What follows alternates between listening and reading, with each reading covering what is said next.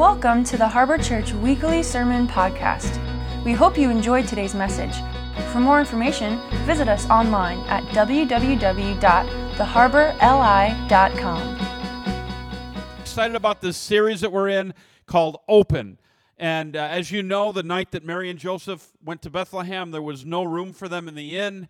They were forced to be in a stable. And the whole premise of this message is that our hearts are open for the King of Kings. And so we're excited. Last week we talked about being open-hearted, and we talked about Joseph and all the things that he had to wrestle through with the news that he got, that his fiancée was pregnant by the Holy Spirit, and we talked about that wrestling that took place. Today I want to talk about being open-minded to the journey. Open-minded to the journey. And the reality is that in this room there are people that have had difficulties in your journey. There's been stuff happen. There's been loss. There's been disappointment. There's been unmet expectations. And this thing called life, as we know it on this side of heaven, is filled with things like that. That's what makes heaven sweet. And so just to ask you a question, and if you're like me, what happens when you have everything worked out, your course is set, the plans are fixed, everything is right on schedule? See, that's my happy place right there. And then you know what happens? Life happens. Things happen, right? Your schedule is turned upside down. And that's probably where most of us have been at one time or another, right? And so I want to talk about Mary and Joseph today from that perspective. And last week we looked at Matthew's version. We're going to look at Luke's version today, and we're going to talk about how they had to be open-minded for the unwanted journey that they were on. So, Luke chapter 1, and we're going to start in verse 26. We're just going to read a dozen verses or so. Basically, this is what it says. During the 6 months of Elizabeth's pregnancy, the angel Gabriel was sent from God's presence to an unmarried girl named Mary living in Nazareth. It was a village in Galilee. She was engaged to a man named Joseph, a true descendant of King David. Gabriel appeared to her and said, "Grace to you, young woman, for the Lord is with you, and so you are anointed with great favor."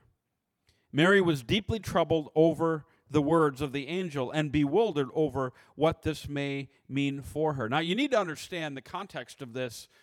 God did not speak to his people for 400 years at this point. The end of the Old Testament, when that was finished, that era, God was silent for 400 years to his people. So this is the first time that they're hearing from God as he's announcing the coming of the Messiah. Can you imagine the excitement that Mary would have had? Realizing that I'm the first one in 400 years that's hearing from God. So it says, but the angel reassured her, saying, "Do not yield to your fear, Mary, for the Lord has found delight in you and has chosen to surprise you with a wonderful gift." Oh, what a surprise it was. "You will become pregnant with a baby boy, and you are to name him Jesus. And he will be supreme and will be known as the Son of the Highest. And the Lord God will enthrone him as king on his ancestor David's throne. He will reign as king of Israel forever, and his reign will have no limit." Mary said, "Well, how can this happen? I'm still a virgin." And Gabriel answered, "The Spirit of holiness will fall upon you, as Almighty God will spread his shadow of power over you in a cloud of glory. And this is why the child born to you will be holy, and he will be called the Son of God. And what's more, your aged aunt," which basically means old. How many are old in here? "Elizabeth has become pregnant with a son. The barren one is now in her 6th month. Not one promise from God is empty of power, for nothing is impossible with God." And then Mary responded, saying, "This is amazing. I will be a mother for the Lord. As his servant, I accept whatever he has for me. May everything you have told me come to pass." And the angel left her. Wow. In the midst of Joseph and Mary's dreams being delayed, and their hopes dashed, they are about to embark on a very difficult, unwanted journey. And behind the scenes, we have the privilege of seeing the panoramic view of the story, and we know that God was truly working on a plan to redeem the entire world through them. I wonder at times when you are going through a difficult time, if you could step back and have a panoramic view from God's view of your situation, if you wouldn't see that He's working on a far bigger purpose than what you can see right in front of you. Wouldn't it change your perspective? Wouldn't it change your discouragement, maybe to encouragement? If you knew that, man, Almighty God is working through my pain, my momentary pain, for a permanent solution to something. See, that's the beauty of following God, because nothing is wasted. Nothing. Now, if we're going to get along today, you're going to have to work with me a little bit today, okay? All right? I don't want to be an angry preacher, Scott Schneider. Just kidding. I don't know why you said that. Had nothing to do with anything. I just was picking on you, Scott. You just looked good to pick on. And right behind you is Ryan. I might go after him after that. I don't know. So God forces every circumstance, including at that time the Roman government oppressing the Jewish people. God uses every circumstance to serve His purposes. This was not a journey that Mary wanted to take. She didn't ask for it. She was asked to do it. This was not what she imagined her life would be like. And it wouldn't be the last of Mary's unwanted journeys in life. In fact, we know that shortly after Jesus' birth, we talked about this last week, Herod tried to murder the baby, and they had to pick up and leave for Egypt to keep the baby safe. And they had to live in Egypt as refugees for a season. Can you imagine walking away from your business? What if God said to you, grab your family and flee to New Jersey? No, He wouldn't say that. Flee somewhere else. I'm just kidding. I'm joking. We love New Jersey. But what if God said, flee somewhere else, and you just walked away from all your business contacts and all of your career and all. Can you imagine that, what God asked them to do? And we mentioned last week where I really believe with all my heart that's why God, in His foreknowledge, allowed the wise men and the Magi to come and present gold to them, because I think that's what they lived on while they were in Egypt, because Joseph couldn't work. We know that 33 years later, there would be another journey that Mary would take, and that one would be when she is watching her son walk the Via Dolorosa, the road to Calvary, as she watched her son beaten and carry the cross all the way to the top of that hill. Every one of us here today has taken unwanted journeys. Life will have its moments of disappointment. In times, there's going to be overwhelming pain and sorrow. But God not only walks with us when we're on these journeys, but He redeems them and brings good from them.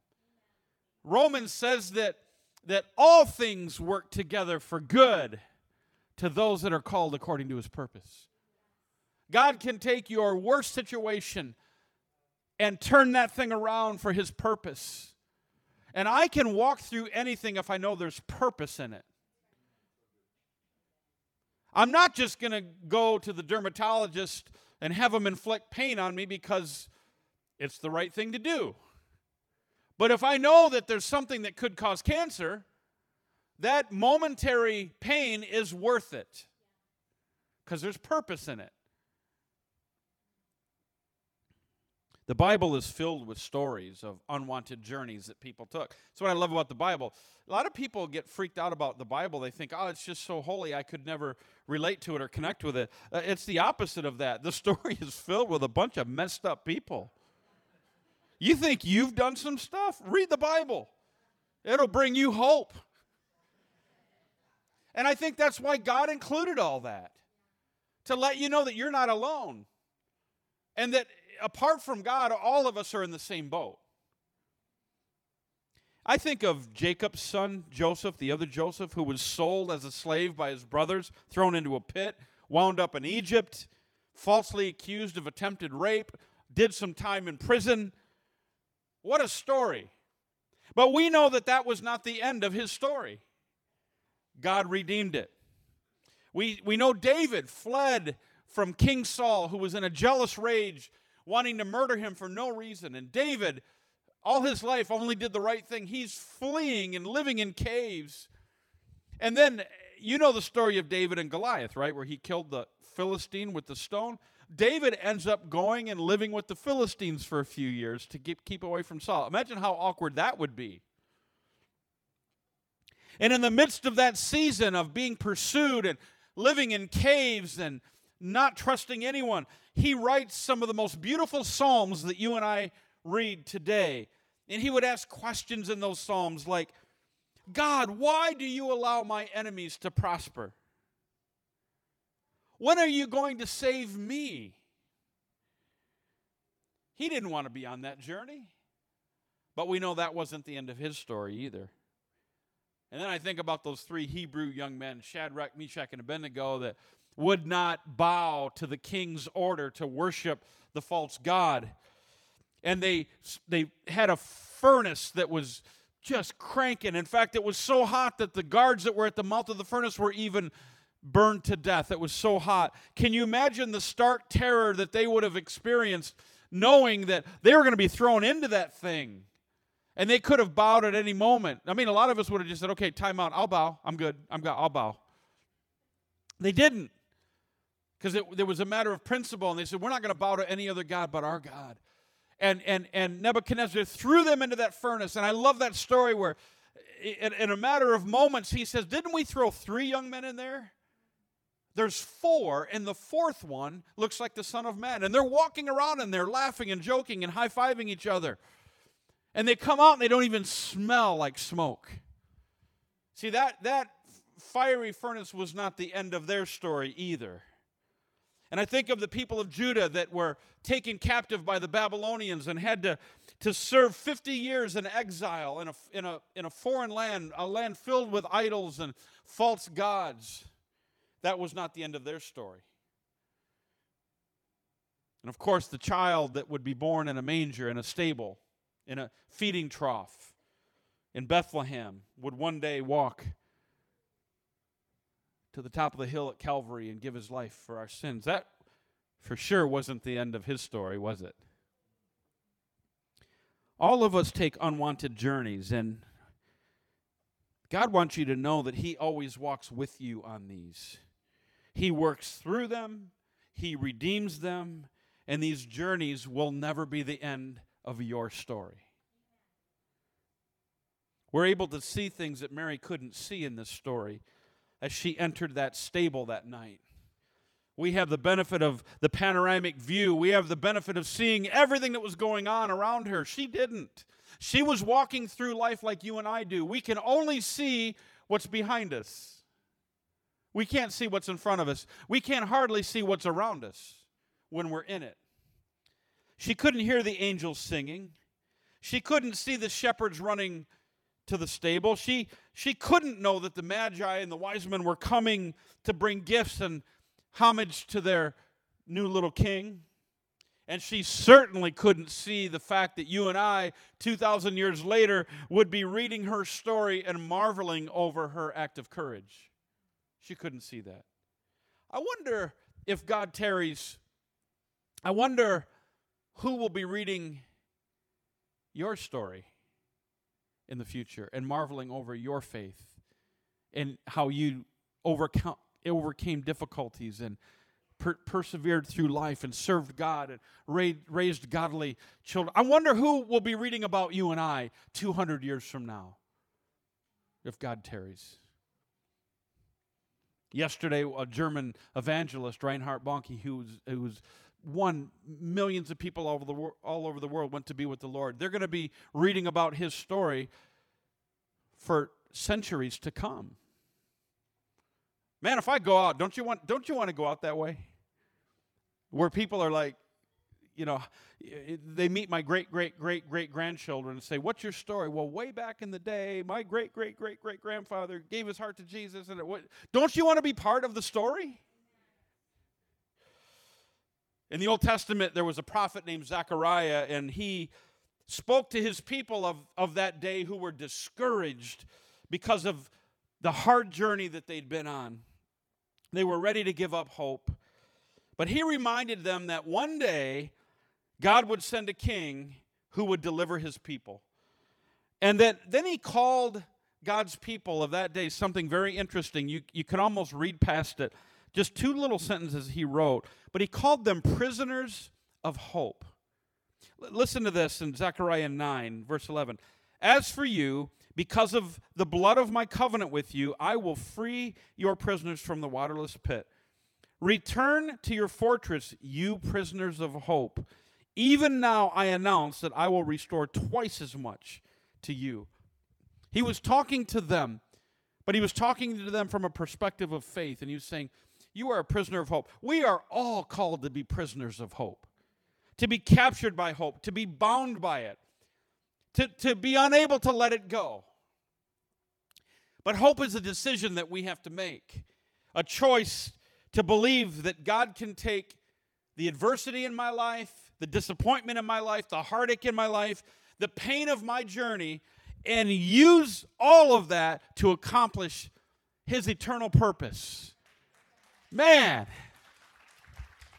how many choose today to be prisoners of hope? Come on, yeah. That's the only way to fly.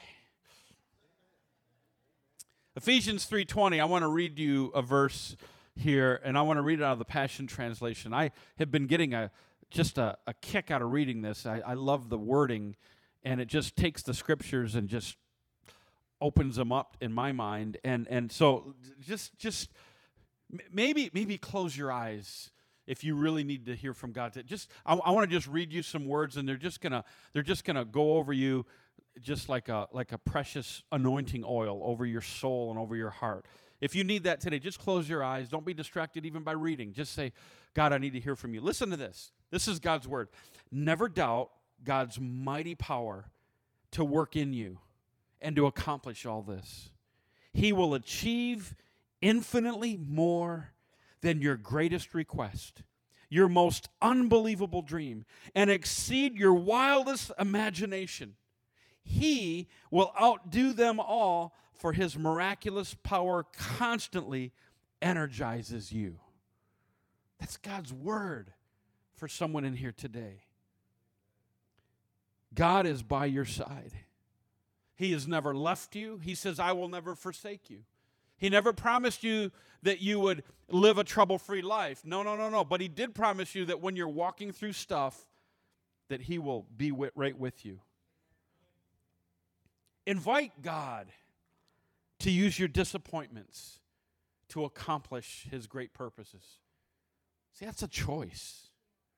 The book of James, chapter 1 says, my fellow believers, when it seems as though you are facing nothing but difficulties, see it as an invaluable opportunity to experience the greatest joy that you can. For you know that when your faith is tested, it stirs up power within you to endure all things. And then as you endure, as your endurance grows even stronger, it will release perfection into every part of your being until there's nothing missing and nothing lacking. Wait a minute, that's going through issues. And if anyone longs to be wise, ask God for wisdom, and he will give it. Now, I love this next part. He won't see your lack of wisdom as an opportunity to scold you over your failures, but he will overwhelm your failures with his generous grace. Just make sure you ask empowered by confident faith without doubting that you will receive. For the ambivalent person believes 1 minute and doubts the next. Being undecided makes you become like the rough seas driven and tossed by the wind. You're up 1 minute and tossed down the next. When you are half-hearted and wavering, it leaves you unstable. Can you really expect to receive anything from the Lord when you're in this condition? I'm going to skip ahead just to verse 12. If your faith remains strong, even while surrounded by life's difficulties, you will continue to experience the untold blessings of God. True happiness comes as you pass the test with faith, and receive the victorious crown of life promised to every lover of God. As our band comes back, I want to just share. It's one thing to talk about these things and unwanted journeys, but I want to share with you a real journey. And some of you that have been part of our church for many years would remember a couple that Kim and I introduced you to about 15, 16 years ago. And they were missionaries to Africa. And their names were Gene and Phyllis Grams. Gene Grams would come. They came every year to do a mission service. They would talk about their exploits in Africa. They served for 60 years in Africa. And about 10 years ago, Phyllis was diagnosed with the onset of Alzheimer's, and she was quite advanced. And I remember the last couple times they stayed in our home when they were here. They would just sit around the table, and Gene would cry. Gene was, in the early 80s, started a university in South Africa in Cape Town called Cape College of Theology. And it was during the years of the apartheid, and all of that was going on. And Gene had a vision to have a university where every student of every color could be a part of it. And he was facing tremendous opposition from government and from all walks of life because he wanted to have a mixed race university. And as he did that in faith, God blessed it. And it was a model for the entire nation of South Africa to see that, God was doing something, and he was crossing racial barriers. And it's an awesome story. In fact, one of the things that he would share when he was here, he'd share it every year, God had his hand on Gene so much that some people in the government put a hit out on him. They wanted to take him out. And he was at the courthouse at a very pivotal meeting with the government. And it came out later that as he was leaving the courthouse and walking down the steps, that the shooter was waiting across the street with the scope of the rifle pointed at Gene's chest as he left the building. But he couldn't get a shot because of the massive group of bodyguards and soldiers that he had around him, hundreds. When Gene heard the story, he laughed because that day when he left the courthouse, he left that courthouse by himself. But God had sent his army to surround him and protected him. Isn't that crazy? But when Alzheimer's started and they were getting older, Gene would weep because his heart was back in Africa. And after I read this, you'll totally get why. When they were first there in the 50s, they were just a young couple, newly married. They had no money. And they became pregnant with their first child, and they were excited about it. And this is an unwanted journey that I'm about to read to you. His son, Roland Grams, actually wrote a book about their life journey in Africa. I think there might be a copy or two left in the back. I'm not sure. One more copy. First come, first served. Don't do a Black Friday Walmart thing back here now. Don't do it. But there's one copy. Someone's ready to, and I'll give you my copy. If someone grabs that, I'll give you my copy for $89. So, I want to read to you what happened to this young couple. Faith Dawn Grams was born at 5.5 months on the 6th of October in 1952. Phyllis's doctor could not be found when the birth began. The nurse at the nursing home in Petersburg, where many mothers went to have their babies, said that a doctor needed to be present during the birth. So she tried to keep the baby from being born rather than assisting appropriately. When the baby was born, it was clear that her head had been damaged, most likely because of the nurse's intervention. The nurse then put little Faith aside and told Phyllis and Gene that the baby was dead. Gene went to look at his little girl and discovered that she was indeed alive, but he could see that her head had been severely damaged. He called for a blanket for his daughter, and the nurse obliged. Faith lived about 2 hours before dying. There was no money for a coffin. And so she was buried privately in a small box in her grandparents' back garden. The birth had damaged Phyllis to the extent that her doctor told her that she would never be able to have children again. As Phyllis and Jean struggled with their sorrow, they faced a new challenge. The Grahams needed 12 pounds and 12 shillings to have Phyllis released from the nursing home, and they did not have the money. So Phyllis remained in the nursing home for a week while Jean asked around for a loan. The manager of their bank refused his request, and eventually a man by the name of Albert Luton agreed to loan him the money. It took the couple 6 months to pay it off. The loss of a child, the first child, the only child, who but those who have experienced this pain can understand it? It tears at the heart and leaves an ache that can still be felt a half-century later. It leaves a feeling of emptiness that lurks in the shadows of joyful occasions and pounces in times of loneliness or weakness. It is a constant reminder that life is neither safe nor fair. But for the believer, such pain is not without hope. And Jean and Phyllis would, from time to time, find themselves eager to be reunited with their little Faith Dawn in the resurrection life to come. That is why they named her Faith Dawn. They had faith in God that they would see their daughter again at the dawning of a new age. When Christ would come, the trumpet would sound, and the dead in Christ would be raised along with those that have put their faith in him. To see one's child's life slip away is a suffering that can either leave one ruined, unstable to stay the course in life, and without hope, or, despite the pain, it can produce an endurance, a constancy in life that develops character and hope. He and Phyllis together now faced this agony with a trust in God that enabled them to continue in ministry. And for 60 years, they did just that. When he was at our table the last time, he wept and he said, "My daughter is still in Africa, buried there. I want to return and do ministry." Jean went home to be with the Lord about a year ago.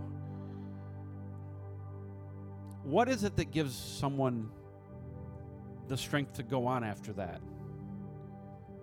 I believe they had the same faith like Mary did. Mary said when Gabriel confronted her, Mary said, "I accept whatever he has for me." She was open-minded to the journey. Could we stand? And I'm going to end this a little bit differently than I do normally. But my heart, it aches for people that are hurting. And maybe you're here today and you've been on an unwanted journey. You've been through some stuff. There's been heartache. There's been pain. And it's been hard for you to bounce back. It's been hard for you to walk with a hope. It's knocked you off your balance. You're knocked off your, I don't know, I just messed that up. You're just knocked off. You can't, your equilibrium is all messed up because you've just been through some stuff. I just forget what I just said. But if you're here today and that's you and you're like, "Man, Pastor, I really need to be a prisoner of hope today. I need the hope of God. I need God to intervene in my life." Even the song that the worship team picked out, Waymaker, had nothing to do with my sermon, but it fits perfectly with it. That Lord, I just need you today to help me to get back on track, to walk with hope, to walk with joy, to walk with overwhelming peace. Lord, I need your touch today. If there's anyone here today, I just want you to raise your hand and leave it up. I want to pray for you. I'm just going to leave it up. Man, I've been hit hard, and I just need God to touch me. Father, I just want to thank you today, God, for these awesome people, God, that had the guts today just to say, "God, I need help. I need help walking this journey." Lord, I just pray that you would heal their hearts. But God, I pray that you would give them a glimpse that you're working in the unseen, that what you are doing is so much bigger than what they could ever perceive or imagine, that you are 10 steps ahead of them, making the way straight for them. You're closing doors that they might want open, but once they were open, they would never want to go there again. You're closing doors and guiding them and leading them to go the path that you've called them to, God, because your purposes are at stake. Father, I just pray for encouragement. I pray for new vision. I pray for a sense of peace that goes beyond all understanding. And God, I just pray that you would just cradle every one of these awesome people in your arms today, God, and let them know that you are not going to let them go. You're not going to turn away. Your gaze is going to be fixed on them, God, and that you are indeed going before them. God, give us open minds like Mary to the journey ahead.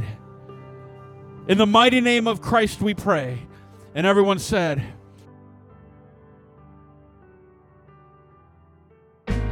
Thanks for listening to today's message. If you would like to take the next step in your relationship with Jesus today, visit us online at www.theharborli.com/nextstep.